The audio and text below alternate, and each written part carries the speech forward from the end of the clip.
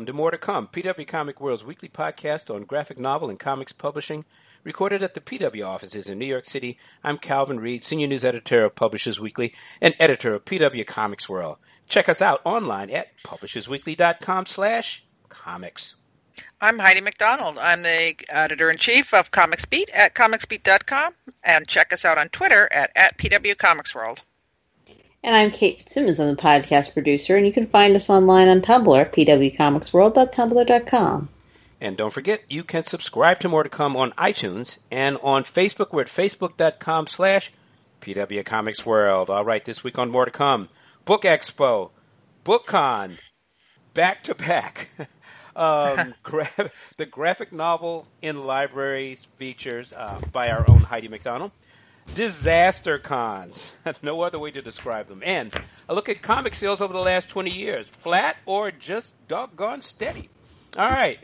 Book Expo is coming up. The yet reimagined, reconfigured, rethought Book Expo. And once again, it's got quite a few comics events inherent, too. Some changes this year. There seem to be always some changes at every Book Expo. I was really curious about that, Calvin, because I know that they've been trying to make Book Expo, or BEX as is now known, more palatable to people to come to for quite a while. And they were trying to cut it down to 2 days, but it's back to 3 days, I guess. Yes. But BookCon is coming right after it, and basically Reed, which owns both shows, is really dead set on trying to get more publishers to really invest in BookCon because they get lots of people from the outside who come. But I've sort of missed some of our episodes of this. What's the latest on how they're changing it? Well, you said one of the big issues was they've kind of expanded it again back to 3 days, or at least 3 days. It had kind of gone to 2. The show is in a strange situation because it's neither fish nor fowl. This show originally started to bring booksellers and publishers together so booksellers could order books. Well, that kind of went out with the fax machine. So, right. And each successive technological telecommunications leap has meant really that publishers and their vendors, they're kind of in communication constantly. So it sort of morphed into a promotional platform, and it worked that way very well for a while. But of course, once again, with social media now, people have seen. Marketing platforms becomes measurable, far greater than they've ever been in the past. You can see the reach, and they're much cheaper. Right. Way more cheaper than having a booth at or holding a panel at Book Expo. But really, the real value in Book Expo, which people kind of don't want to admit, and this is just my notion, is that it's really a place where everybody in the book trade can get together and you can kind of talk to people face to face after talking with them on screens for the last few years. Right. Well, that's that. Oh, Kate, I'm sorry. Go on. Right. And also, the very fact that it's a physical space means that there are all kinds of serendipitous meetings. On the internet, you tend to meet the people you're intending to meet. Right. In a convention center, you meet all kinds of people you didn't know existed. Well, it's funny because they really went out of their way. Based on, I got an ad on my Facebook, my mobile Facebook, every day for the last month about Book Expo, which is amazing to me that I was targeted about. And it was like, we've changed, we listened, we changed. And apparently, I guess they went on a listening tour and talked to booksellers, bookstore owners, and said, why won't you come to the show? And so they did listen. But I see they have like Editors Hour programs. Yes. Then publicist in-booth meetup program, attracting new bookseller attendees, and then they're adding more stages and more programming and hotel discounts. Though, if you ask me, they have been doing this kind of stuff for many, many years. The booksellers can still continue to kind of drop off, although it's kind of stabilized, I think, over the last few years. But right. And I should say also, another important aspect, an important change is the launch of New York Writes Fair. Now, I say this for several reasons. Publishers Weekly is inaugurating this in conjunction with Combined Book Exhibit and the Bologna Book Fair. And now also, Reed itself has joined in to become a partner in New York Writes Fair.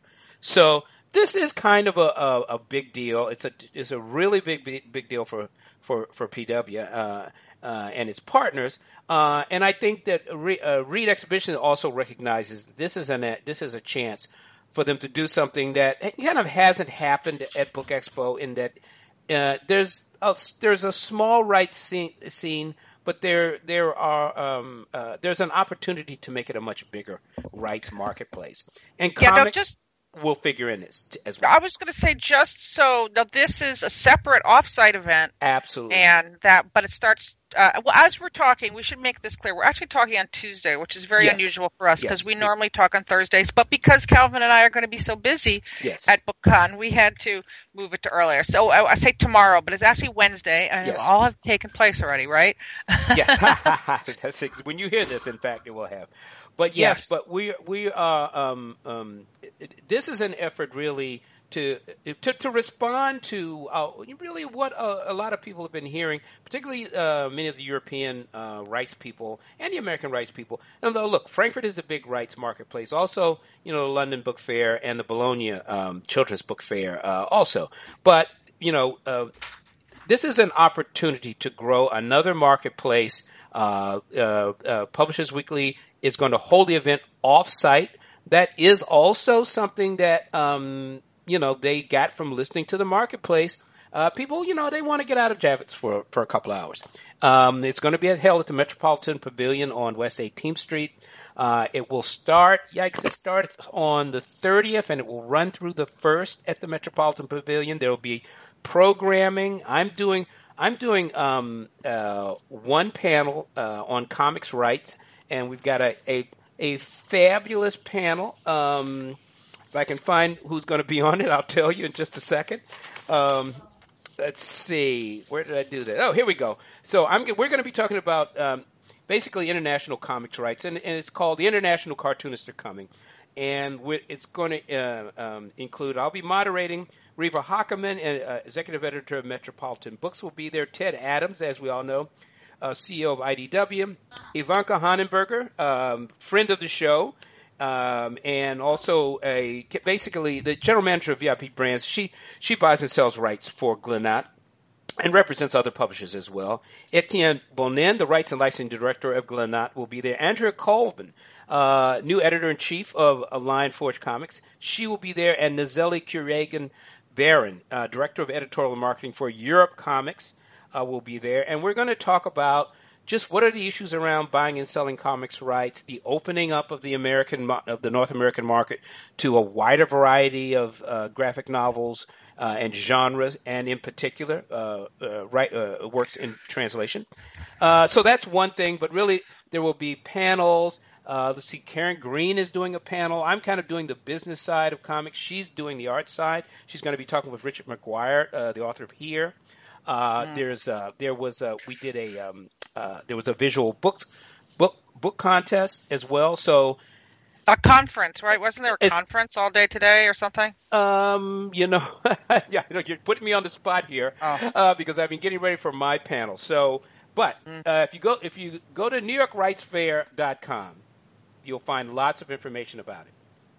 Yes. Okay. Yeah. Right. And you also have another panel tomorrow at Book Expo, so you're quite busy. Yes, I have a panel, and this is going to be the graphic novels you can't miss, and it's going to be a great lineup. We're going to have Tim Fielder, the author of Maddie's Rocket. I've talked about this on the show, and we did a big interview with him.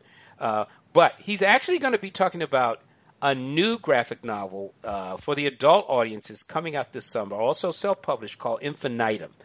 I don't know too much about it, but it's a science fiction work, and I've got a lot of faith. Tim Fielder really is a talented guy. Now, Blue Delaquanti has a new book coming out called Meal, a very interesting, basically a foodie graphic novel. It's really charming. We'll be talking to her. And the great children's illustrator David Small, best known for the powerful graphic novel Stitches, I think, which was done about 10 years ago. He has a new graphic novel called Home After Dark. That's also, in many ways, it's not a memoir in many ways as Stitch was.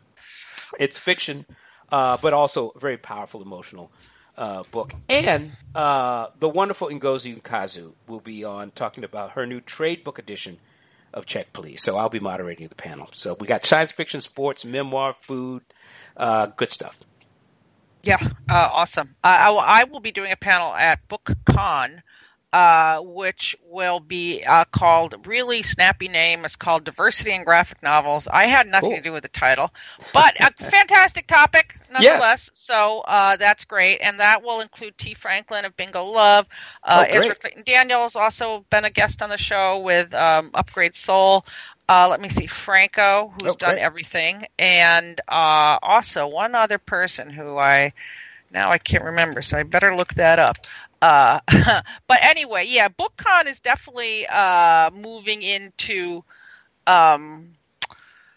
they keep trying to push this show, and we'll see how it goes. They have a lot of big guests this year, a lot of authors.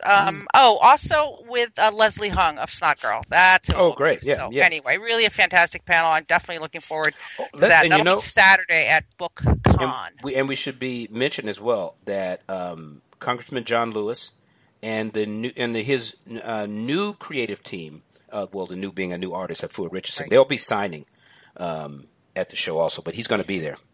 Oh, I didn't know he was taking on Afua Richardson. Oh, that's a great fit. Yes, she's gonna succeed Nate Powell in the new book, the new chapter that looks at his life called Run.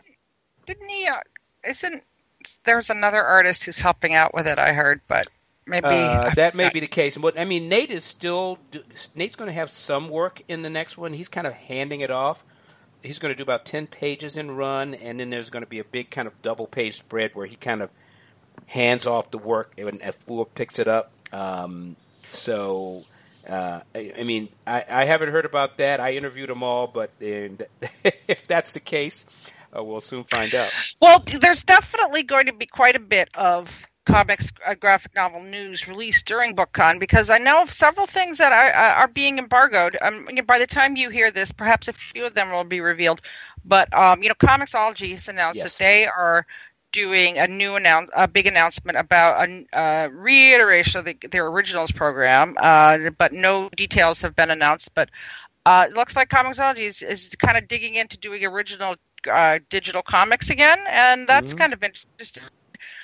This is strictly under embargo for many outlets, but I'm not under embargo. But I've heard a lot of people, when you ask them over the last year or so, like, what are you up to? They get this kind of vague look on their face, and usually that involves some kind of NDA. So I think you'll be my guess is we'll be pleasantly surprised by some of the people working on these books. From what I've sort of gleaned, I will. That sounds interesting. Yeah. Well, Comixology Originals, I mean, they released the Marley's Ghost, which was a really delightful project, and reconstructing, a graphic novel designed by Harvey Kurtzman in the 1950s. So they've certainly got a track record as doing original things. Literally original things, but really innovative, visionary things. So it'll be curious to see what they're going to do now. Yes, and we should definitely talk more about this next time that we gather, because digital originals. I mean, obviously web comics are huge, but digital originals in the comic book format have a little bit more of a, I don't know. It's a lot of platforms have launched, and a lot of platforms have crashed. So be interesting to see where this goes. Yeah. All right. So okay. So be there or be square. Yes, indeed. All right. Okay. Now, out this week in Publishers Weekly, and actually you can go to publishersweekly.com/comics and read them online as well. Heidi's annual graphic novels in libraries feature. Lots of great stuff. You want to talk about a little bit, Heidi? Yeah, sure. I do this story every year, and it gets bigger and bigger because it takes a bigger and bigger part of PW's real estate, printed real estate. But, we've talked to a lot of librarians, but this year I decided to talk to publishers. And I think we got a pretty good range of publishers in there. We talked to DC, we talked to Drawn and Quarterly, we talked to First Second, although Gina Gagliano, bless her heart, I'm talking to her, she's like telling me all this stuff. And then like the next day, she's like, I'm going to Random House. I mean, not even a blink. That girl is sang-froid, is on intense. the mood. Mood. Yeah. So anyway, a couple companies that are going for the first time, or at least exhibiting for the first time in a while. One of them being Fantagraphics, which is kind of a shocker, but that they haven't been before. But also Boom Studios and New York Books, and also Viz Media. And the thing that's interesting about it is it's just kind of circling back to what we were saying earlier about Book Expo and face-to-face stuff, and a lot. I do find among comics publishers, if you ask them, are you going to Book Expo? And they'll be like, yes, we're going. And when are you going to ALA? They're like, oh, yes, we are. Like, they're so excited to go to ALA and talk to librarians because librarians are so excited. But it's also the ones who haven't been going before. Even big publishers like DC have been represented by their distributor. I mean, it's very common. Most publishers, when I started covering this, were like, oh, yeah, our distributor's there at ALA. We're fine. And now they're like, we like to talk to librarians up close and personal. And really, I think all the publishers that go have discovered that the face-to-face connecting with librarians is absolutely essential and, really helps grow the market. Well, I think one of the things your feature brings out is when you talk to the librarians, you bring out their enthusiasm for the category. When you talk to the publishers, they're like blown away by the enthusiasm of the librarians for their books. I think that's one of the great things that this feature brings out every year is the institutional energy around graphic novels, particularly on the kids' side. How they've embraced this category and really done a great job in sort of boosting the discovery of so many titles. I actually did a sidebar to your feature where I talked with the Lion Forge folks. I talked with Rich Johnson and Andrea Colvin, and they talked quite a bit about working hard to present themselves in front of the librarians. Also, they kind of have some history, and obviously Rich has a long history of working with librarians, going back to days when he worked at DC Comics. Right, so, absolutely. So this feature just once again shows how important librarians have been to essentially to mainstreaming this category, and by that I mean getting it into the book trade and getting it to where the readers are. Right. And, there's definitely a lot more to come on this because as Gina, she does have a knack for just pointing out things. But I think a lot, and she said a lot of publishers have been slowly coming to realize that there are 20,000 library systems, not library branches, library systems in the United States. And if you get a library hit, that's 20,000 copies of your graphic novel potentially sold there because they love awards and they love, they really look at, like if your comic wins one of the awards that librarians pay attention to, especially something like the Prince or the Caldecott, you are made, and First Second was very, very good at that. But it's a huge growth market for comics publishers. I think another great aspect of it is your interview with Philip Sablik, who sort of acknowledged, I wish I could say, they're preparing to go to ALA, and he's saying, I wish I could say that this was some, cagey strategy on our part, but librarians found us. I think that's really key. You've got good books, the librarians will find you. So there you go. Yeah, absolutely. All right. So go to publisherswiki.com/comics. Oh, yeah. I was about to say the same thing. Pardon. So, no, that's exactly what I was about to say. Oh. So go to publisherswiki.com/comics. You can read the article. So, well, it's all big. Everything's going. It's all big, great guns for books and graphic novels. But some other aspects of the comics triumvirate of periodicals and Comic-Con live events.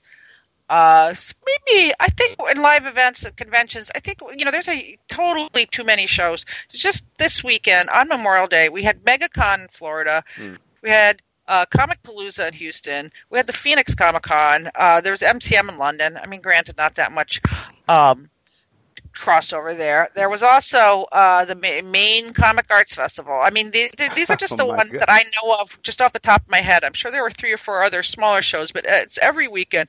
And we're beginning to see a little bit of, I think, well, 2 things happen. Okay? Well, yeah, and frankly, they have nothing to do with having too many comic shows, and everything to do with people who should not be running comic shows running comic shows. As I talk a little bit more about them, I'll point out why I think that we have too many, how it ties in with the too many comic shows. Okay, I'm not seeing the connection, but I'd be interested to hear. Because I think when you have this many shows on one weekend. Okay, well, the first off is the what's interesting about both of these shows, the Salt Lake Comic Con and Phoenix Comic Con, now renamed FanX Salt Lake and Phoenix Comics Fest. Yes, and now both of these shows have renamed because they heard that San Diego trademarked the word Comic Con, and they became terrified. And actually, San Diego mostly defended its trademark on the word Comic-Con because of the behavior of the Salt Lake City organizers. And, both these shows got big about 5, 6, 7 years ago when Comic-Con started to get really big. Uh-huh. And I will say, quite frankly, in my coverage of both of these shows, there has always been great skepticism among people who, at the announced attendance. Salt Lake says they have 120,000 people or something like that. Mm. And, that's more than the population of Salt Lake City. And like, if you drove from around, I mean, you could get that many people. Everyone I've ever talked to who goes to the show, has said that there's nowhere near that many people. But anyway, they screwed up in a really spectacular way, by harassment. And it's a pretty complicated story.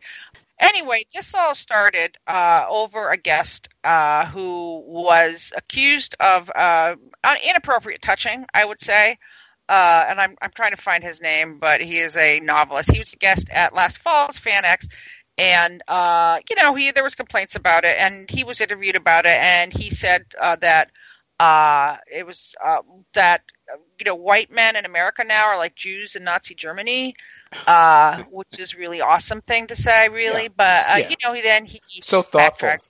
Yeah, then he backtracked a little bit and said, I just mean they're being blamed for everything. It's like, well, it's funny how you blame people for everything when they're in charge of everything. I don't know how that works. But anyway, so basically, a bunch of guests of FanX wanted to have a new harassment policy because this raised an important, issue that it should be... That there should be a better harassment policy at FanX. And based on the way they responded to this, they really definitely need that. Because I want to find this.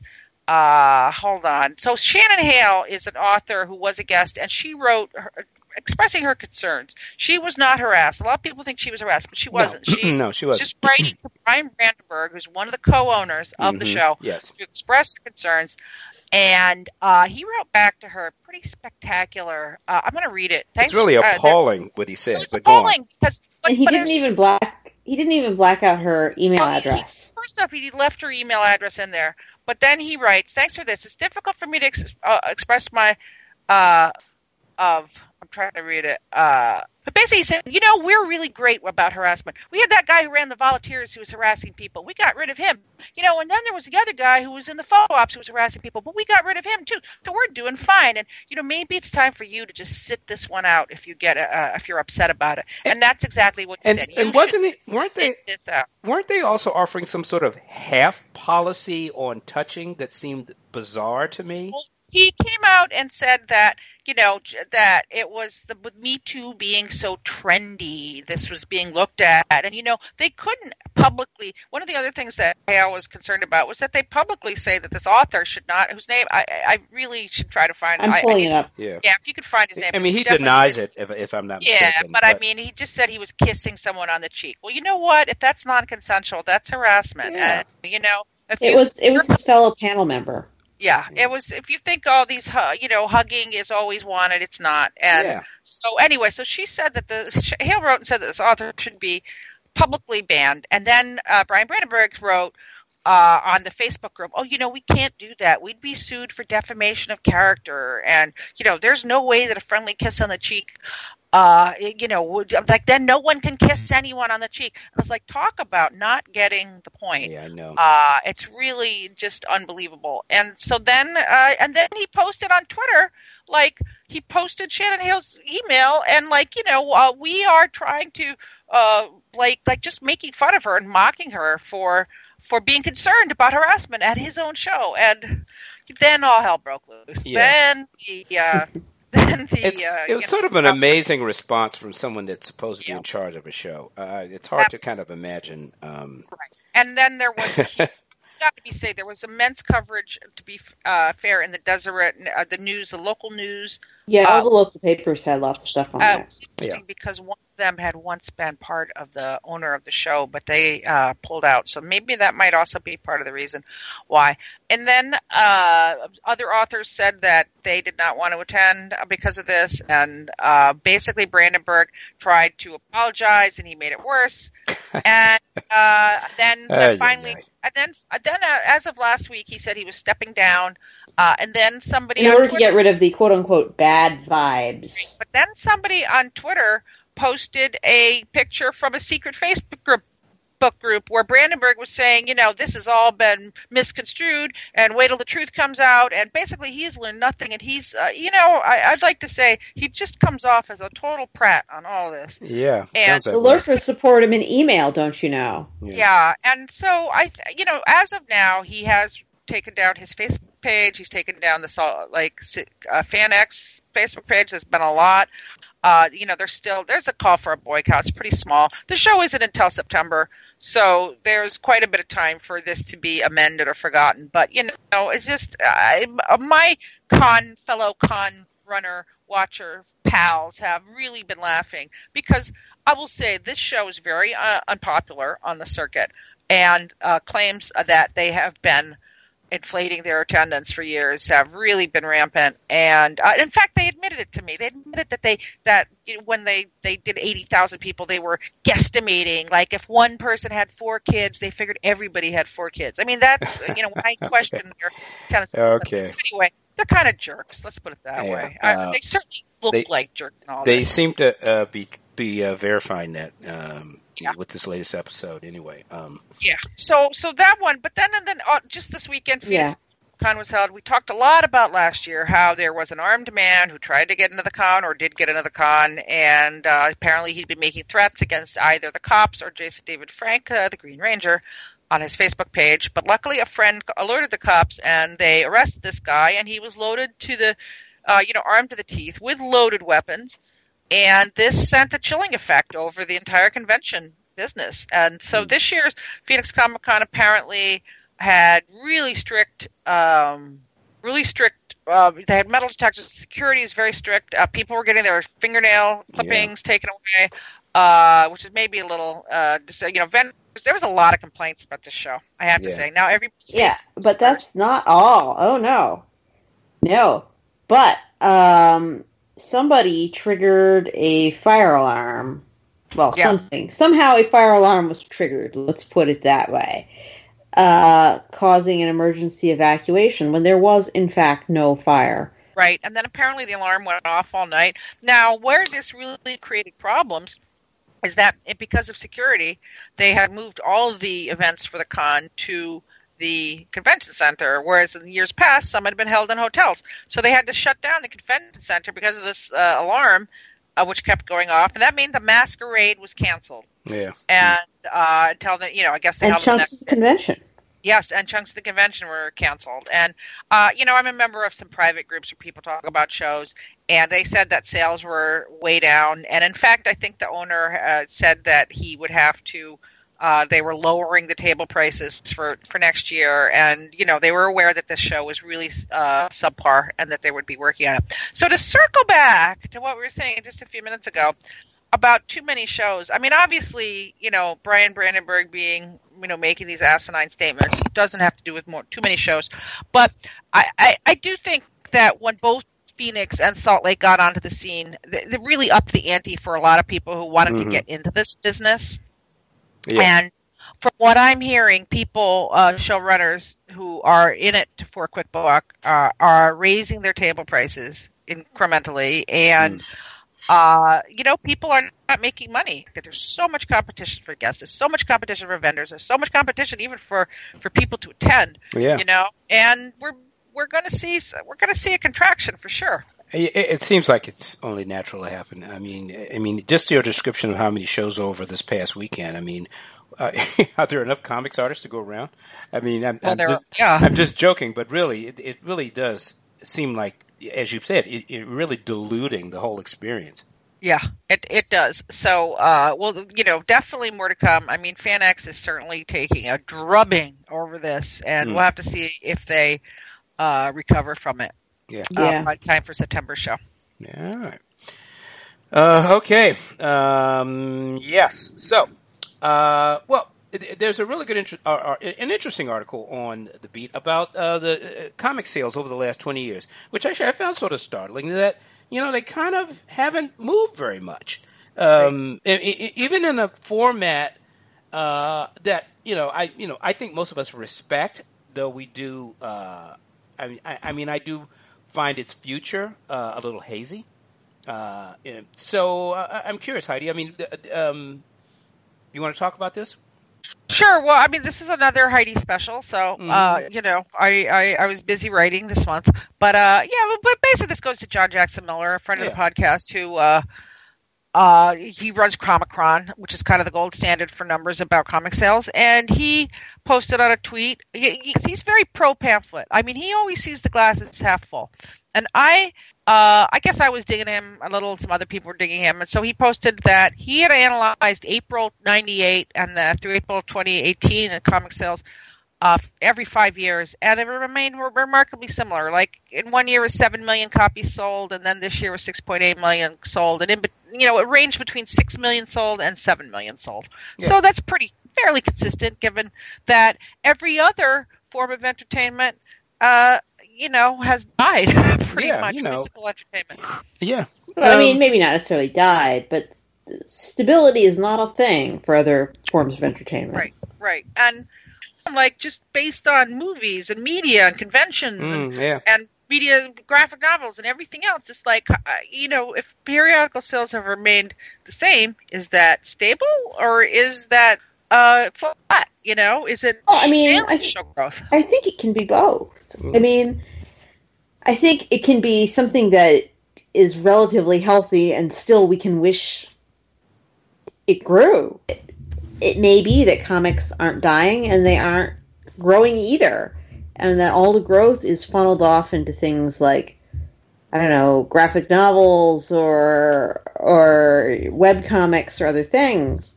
But the fact that it's not growing is not the same as dying. And I think that's how comics have managed to be, quote-unquote, dying for 20 years. Well, comics are definitely growing. They're just not growing in that particular format. It may be that format and that the fans around it, they just refuse to go away. I think there are new ones every day. It's just, I think it's a mature market. I think maybe that's the threshold of how many people want a paper floppy. Yeah. We're not going to get more. We're not going to get less. But most businesses are dubious of channels that don't grow. Well, I would like to point out that in this John Jackson Miller study that he starts in 98 and ends in 2018, 7 million sold in April 1998, 6.8 million copies sold in 2018. Yeah. Both these periods are notable for the prevalence of variant covers. Mm-hmm. So I don't think, David Harper did a deep dive this formerly of Sketched, and he did on his Patreon page, he did a free to read kind of study where he had all sorts of graphs and stuff and talked about the number of comics being published and the number of variants. I mean, the number of SKUs is just insane, as we know. But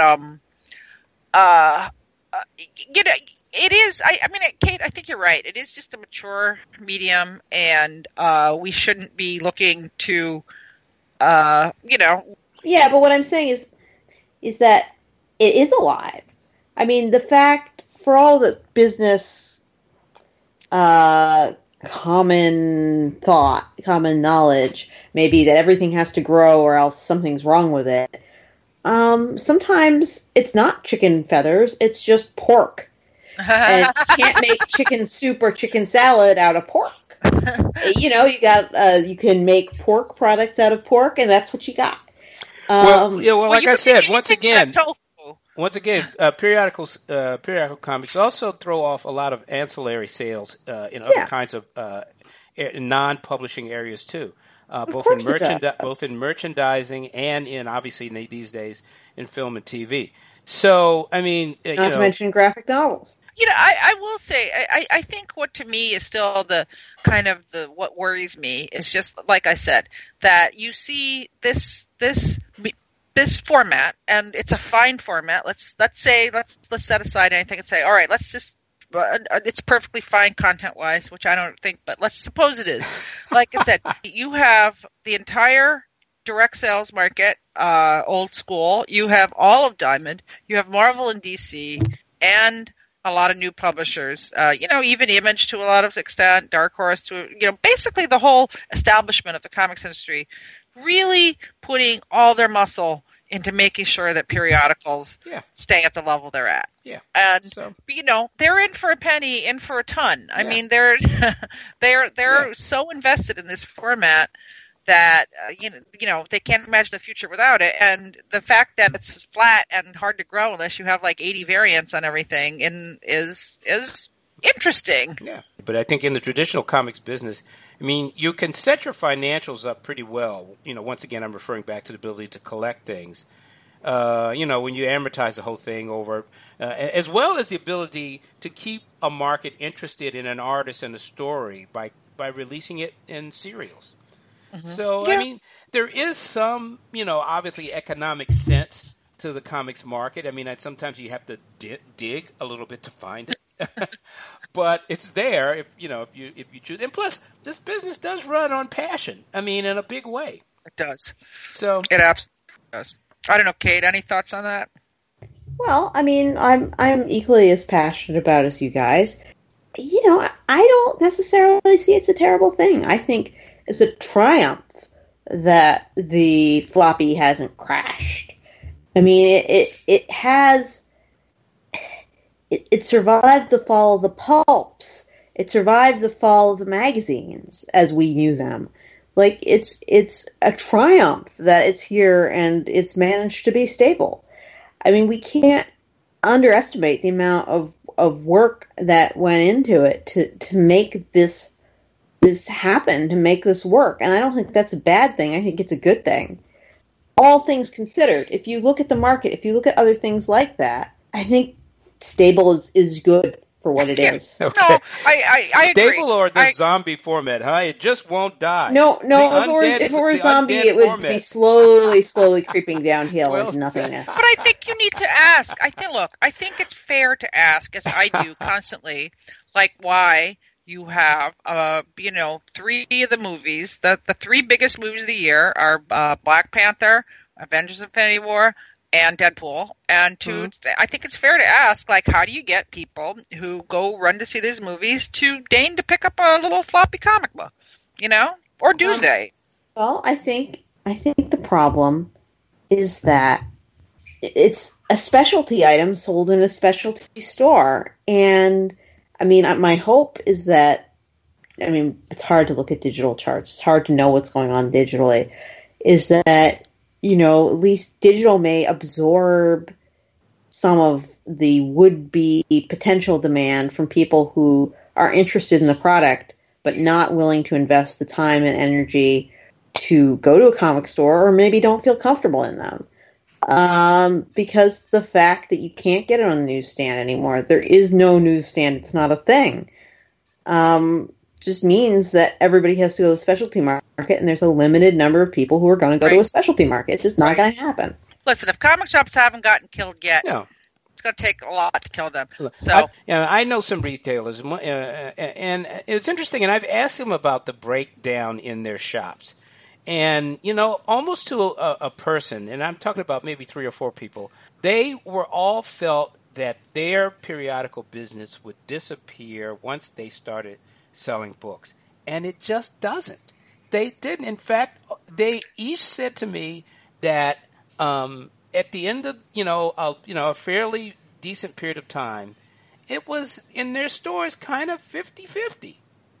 So books, periodicals. I mean, the really well-run shops. So it's a durable category, a durable format. It's got a really powerful fan base. And it certainly serves some kind of cultural and reading need because it just won't go away. That's right. That's right. The periodical's here to stay. Yeah. So, but like I said, I think it's good to question. Yeah. Every now and then. I mean, and we should remind it's people worth that Kate and Heidi did a really great discussion, and I can't remember what number it is, but if you do a search, you can find it. You guys did a great more to come just on this topic on whether. Right. The periodical, the floppy, and it was very thoughtful, and all of these issues remain.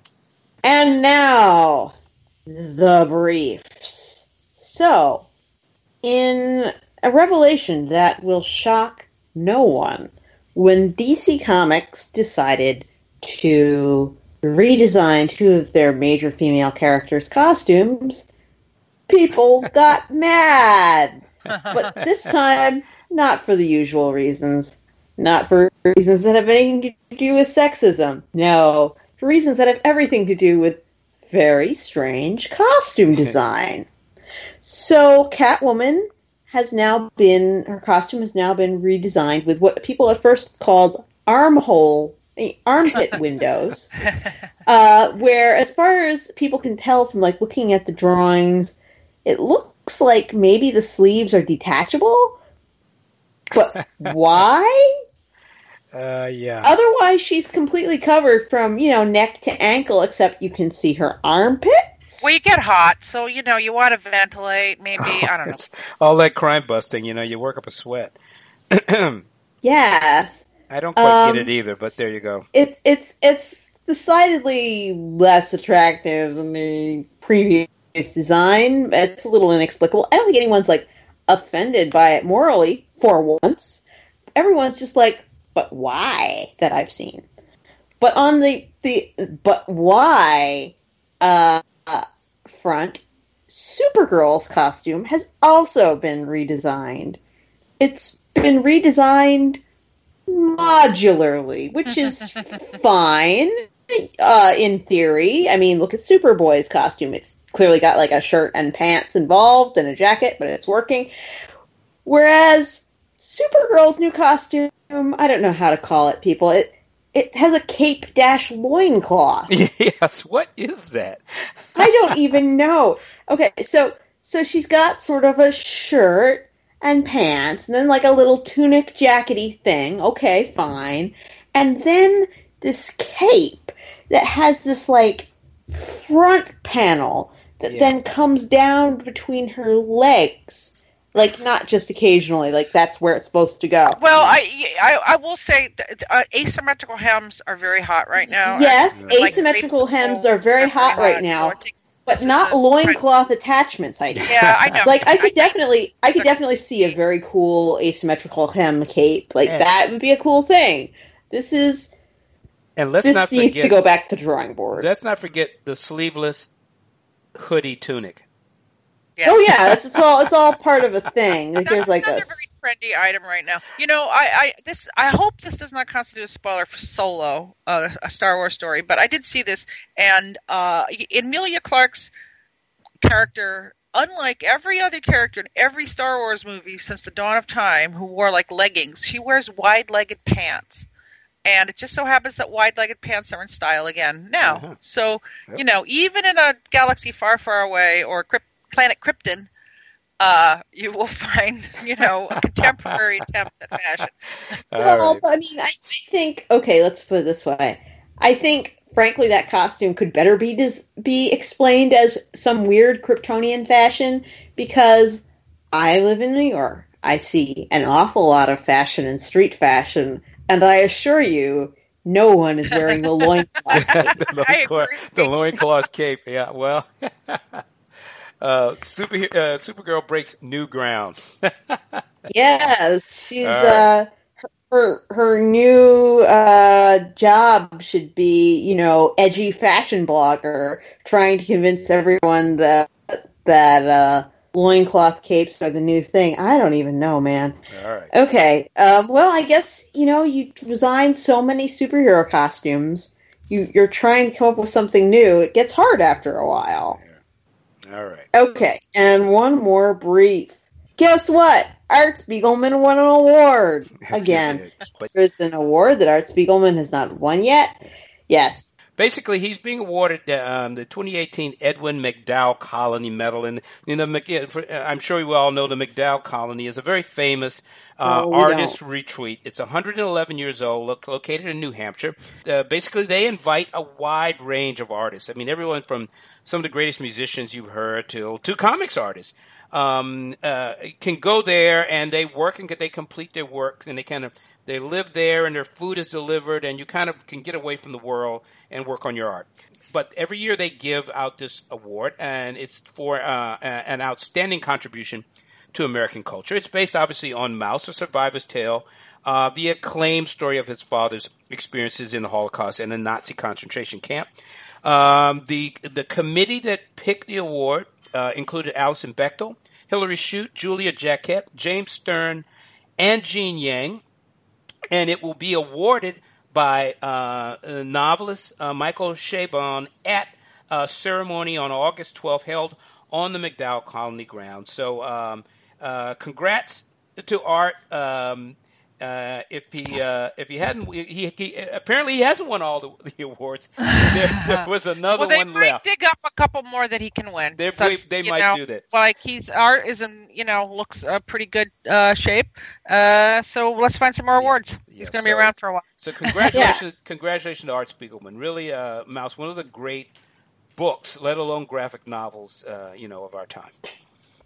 So DC Superhero Girls, the toy line, the straight-to-DVD movies, the internet shorts. Now, finally, we'll get a proper on-television cartoon from, of all people, Lauren Faust, the acclaimed creator of My Little Pony: Friendship is Magic. And actually, Lauren Faust had been involved in a few very short shorts about DC superhero heroines called Super Best Friends Forever. But now that DC is actually putting their marketing might behind DC Superhero Girls, it gets a real cartoon. I, for one, am looking forward to our DC superheroine overlords. All right. Stay tuned, listeners. We're going to have another of our monthly episodes of Stargazing, where we look at 3 books that received starred reviews. And this week we're going to look at the Coyote Dog Girl by Lisa Hanawalt, Come Again by Nate Powell, and Rock Steady by Ellen Forney. So we're going to talk with Meg Lemke, the PW Graphic Novels Review Editor, who will talk to us a little bit about these books and why they got stars. Okay, listeners, we're back again for our monthly segment. We call it Stargazing. I'm Calvin Reed, Senior News Editor of Publishers Weekly and co-editor. I'm really editor of PW Comics World, our online coverage of comics and graphic novels. But I'm here with Meg Lemke, the PW's Graphic Novels Review Editor. Welcome back for Stargazing, Meg. Hello, world. So we're going to... Yeah, tell our listeners what Stargazing is just once. One more time. Stargazing is when we spend a little time chatting about the reviews from our Publishers Weekly Comics Review section, which received stars. And a starred review at Publishers Weekly is noting an exceptional book, exceptional in its genre and exceptional as literature. So what we got this month? Yeah, this month. I have 3 books to talk about, and the first is Rock Steady, Brilliant Advice from My Bipolar Life by Ellen Forney. So Ellen is writing this book in follow-up to her graphic memoir Marbles, Mania, Depression, Michelangelo, and Me, which was a critically acclaimed book and very much a memoir about her experiences with bipolar disorder. And she has talked about, actually in a recent interview we ran. Yes, by Whitney Taylor. Yes. By Whitney Taylor, about how after the book published, she was ready to be done and move on to another project. You know, that it took a lot out of her to reveal so deeply and so beautifully about this struggle with mental health that she'd experienced. But a lot of people came to her and asked for more advice and asked her about the parts of the first book that addressed how she managed to maintain stability, which what I thought was really interesting in the interview as well is talking about mental health and dealing with mental health disorders, about stability lifelong. Like, they're not something you necessarily cure. Yeah. And that there's a lot of books about, an immediate response and medication, but there isn't necessarily a more practical look at longer-term self-care. About maintaining. And that's what this is. It's in what we would call the graphic medicine category, which is also really fascinating to talk about. We actually just ran an article that I wrote about the graphic medicine series. This is not actually in that specific publishing series, but all of the folks who are part of that point to Ellen Forney as a standout artist in the category. I don't want to call it a genre, right? Because it encompasses many genres. Yeah. I'm getting very technical here, listeners. We like our listeners to be informed. Yeah, getting back to the book. This is a practical guide in her cheerful, accessible cartooning style to self-care when you're dealing with mood disorders. It's really clear, precise, and easy to use, And it's lively, it's fun. She's got a great cartooning style. Exactly. It's a delight to read. I mean, it's an entertaining book, but it's really a useful, practical guide to dealing with this illness. And just deeply empathetic. I think it's the kind of book where if you are struggling, and you want someone who's been there and is going to help you feel like stability is possible and reachable, this is a book for you. Okay. So we've got you go to publishersweekly.com/comics, and you can find our interview, and you can also do a search, and you can find our 2012 author profile of Ellen Forney about her earlier book too. So. And that was reviewed. It's a book coming out. It's coming out this month. It's out now in May. And I don't know what issue it was reviewed in, but recently. I'll get that cut out. Yeah, no problem. So the next book I want to speak about is Come Again by Nate Powell. So Nate Powell will be known to many listeners as the artist of the March series by John Lewis, by Congressman Lewis, which is a huge seminal work. It's a trilogy, not a series. And Nate's known for that work. He spent a lot of time on the road promoting that work, and that is where a lot of, I think, his efforts as a cartoonist have been in the last several years. And somehow, in the meantime, he wrote a solo authored and illustrated graphic novel. This is a fascinating book, a completely different place, than March came out of. It's fiction, and it takes place in Haven Station, which is a fictional hippie commune in the Ozarks in the 1970s. I just finished watching that Netflix series, Wild Wild Country. I think cults are hot right now. Well, this book is arriving just in time. I know. And cult versus commune, this would probably be categorized as a commune, and like the line between is a fragile one. Depending on what side of the line you're on. Right, exactly. So it's in this fascinating setting, and it's about a couple who are having an affair. They're both parents.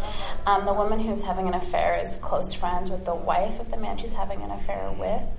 There's just a lot of really interesting interpersonal relationships being drawn there. And then in the middle of the book, I don't want to say too much, but it veers into magic realism and this very haunting, disturbing story that's underneath and kind of not directly a consequence, but clearly it's implicated as a consequence of this breach in the social fabric of the community.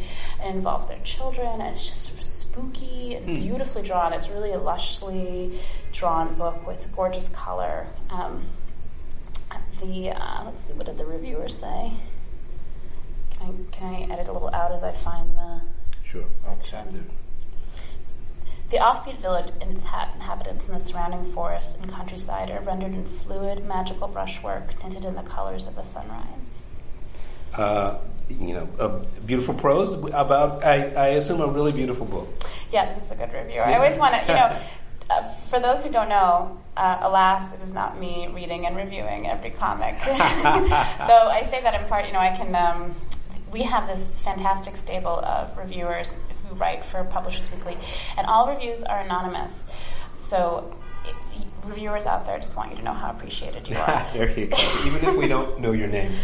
And you know what? I'll just throw in that, for those who may not know and just be familiar with Nate's work on March, he had a really impressive and critically acclaimed career before he joined March. He's probably published 5 or 6 books previous to March. So he's been working on this, on March because it really is the chance of a lifetime. But it's good to see him back out doing his own personal work. Yeah, if I misspoke earlier, this is the first solo author book since March. So it's the first work he's done since that title took over his life. Yes, right. But I'm sure he was happy to sacrifice a few years to a project that has really kind of transformed the what you can do with a memoir. Yeah. Actually, we'll put in a plug. You'll see this soon in our forthcoming fall 18 announcements issue, which I think we'll talk about more next month. But the new next book from that team is called Run. Yes. And there will actually be some coverage at the BookCon and at Book Expo also. But anyway. So keep an eye. Or near. So finally, I want to talk about Coyote Dog Girl from Lisa Hanawalt, also authored and illustrated by the same fabulous, quirky cartoonist. I love this book. I love Lisa so much. So not only is Lisa a cartoonist, she's also works in animation. She's the art director or the art inspiration for BoJack Horseman, the Netflix series, a kind of dark comic Netflix series about a fictional horse who's like an 80s TV show star, a la My Two Dads. So Coyote Dog Girl follows from Lisa's well-known, if you know her work, love affair with horses. She's a real horse girl. Yes. And she's taken it to another level, let's just say. Especially in this book. Lisa is known for her gag cartoons. She does, a lot of weird stuff with food. And her prior books have collected those cartoons. But this is a really drawn-out narrative that has a shape. It's kind of a weirdo spaghetti western style. She also has an interview coming up soon on the review pages, so watch for that. Terrific. And a couple issues. And in that review, she talks about watching True Grit and Butch and the Sundance Kid and how westerns are problematic, and she wanted to create her own surreal version, and that she gets to be the god of this comics world by entering into it. Coyote Dog Girl features anthropomorphic characters. The main character is Coyote, who is a dog, but also a western heroine. And Coyote has a horse named Red, and the real heart of the book is the love affair between Coyote and Red, but the story follows them across a landscape where they're being pursued and get captured, and there's a lot of casual, brutal violence, which, in the way Lisa draws it, is hilarious. It's hard to define this book, but I absolutely recommend picking it up.